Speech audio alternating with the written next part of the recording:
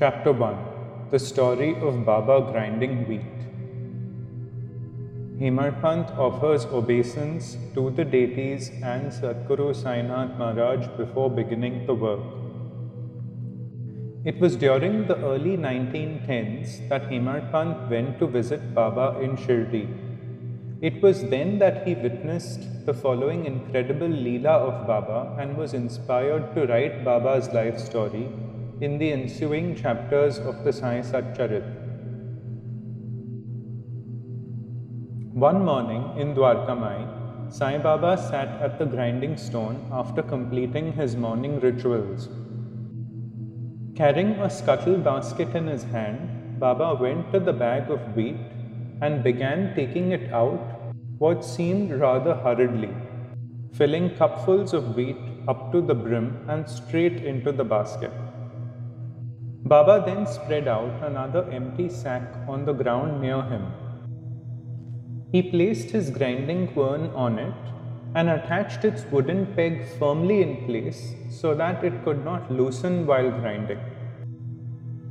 Getting himself ready to grind, Baba rolled up his sleeves, tucked in the folds of his kafni, and then Baba sat down near the grinding quern with his legs spread outward. What is this sudden idea of grinding wheat? Hemadpant thought to himself how puzzled he was as he continued to think. To a poor penniless one, without attachment to any material possessions, why should there be any anxiety about worldly things? However, with his head bent down, Sai Baba had taken a firm hold of the handle of the quern. Baba went on rotating the quern stone with his own hands very intensely, as if he were crushing something more than just wheat, but all enmity and hatred into a flour. Many a saint had I met before, but here was the one grinding wheat at a quern. What pleasure could grinding give him? Only he can understand his strange ways, Hemadpant thought to himself. People watched Baba in astonishment, but no one dared ask him what he was doing. As the news of this activity of Baba travelled, residents of the village came running and a crowd gathered. The women gathered and gasped for breath as they ran. 4 of them hastily rushed up the steps of Dwarkamai and held Baba's hand, seizing it as they snatched the handle of the grinding stone away from him. Baba retaliated and began quarrelling with the women, but without paying any heed to him, they started grinding the wheat at once. As they began, they also started chanting Baba's praises and of his marvellous leelas. Touched by their genuine affection for him, Baba's outward display of anger vanished. Then, with tenderness and love, a pleasing smile stole over Baba's face. All the wheat that Baba had kept there was ground. It measured a full 8 pounds. The basket of ground wheat was now emptied. The women now began to make lofty assumptions in their minds about the purpose of this ground wheat. They thought to themselves, Sai Baba does not prepare wheat bread for himself. To subsist on alms or bhiksha is his actual practice. What then will Baba do with all this ground wheat flour? Moreover, Baba has no wife, no children or family. Baba is all alone, without any worldly bindings of a home and a hearth, or of any material possessions. What then would Baba want all this flour for?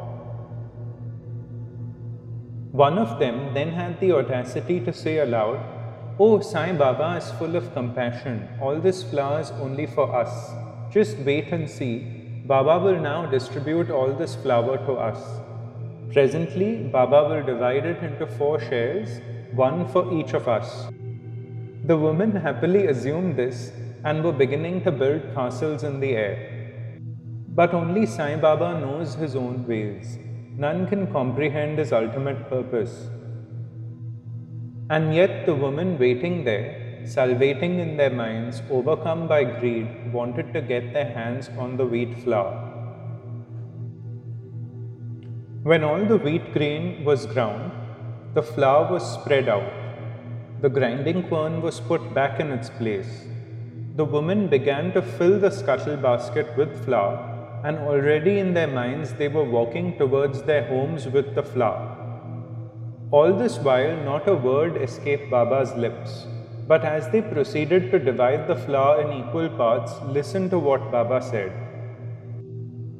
Are you out of your senses? Where do you think you're taking the flour? Does it belong to your father that you're carrying it away? Go now at once, go to the village boundary and throw all of the flour at the side of the brook there. Freeloaders, all of them. How they dared and came running to loot me. Was it some borrowed wheat of anyone's that you wanted to claim this flour?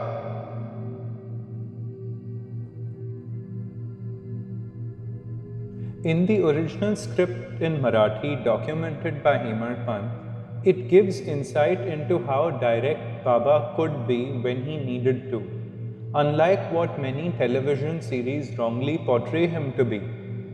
Baba used the word randa, which is impossible to translate, but it gives the reader the intensity of Baba's words.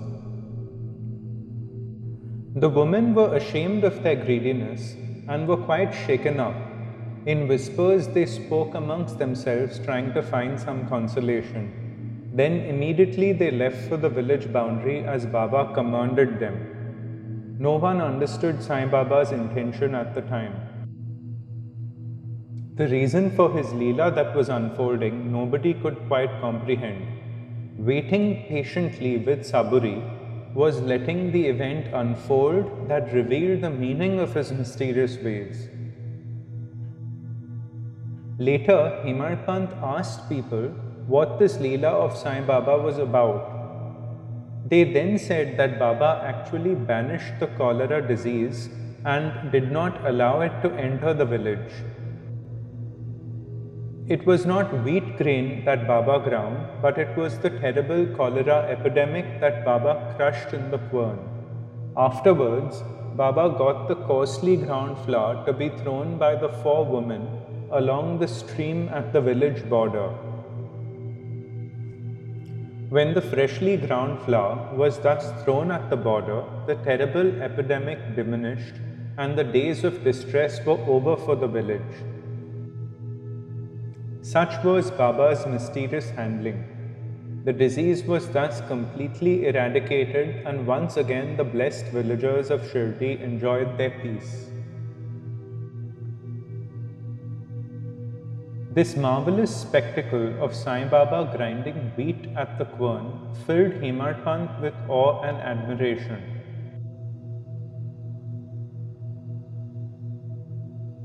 Hemadpant then thought to himself, what connection could there have been between the grinding of the wheat and the disease?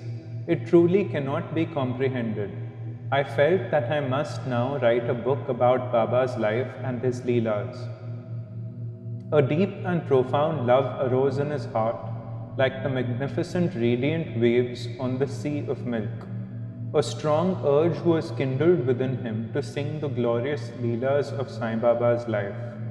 In the next chapter, Hemadpant explains how this work was composed with Baba's grace, most beneficial both to the listeners and to the author himself.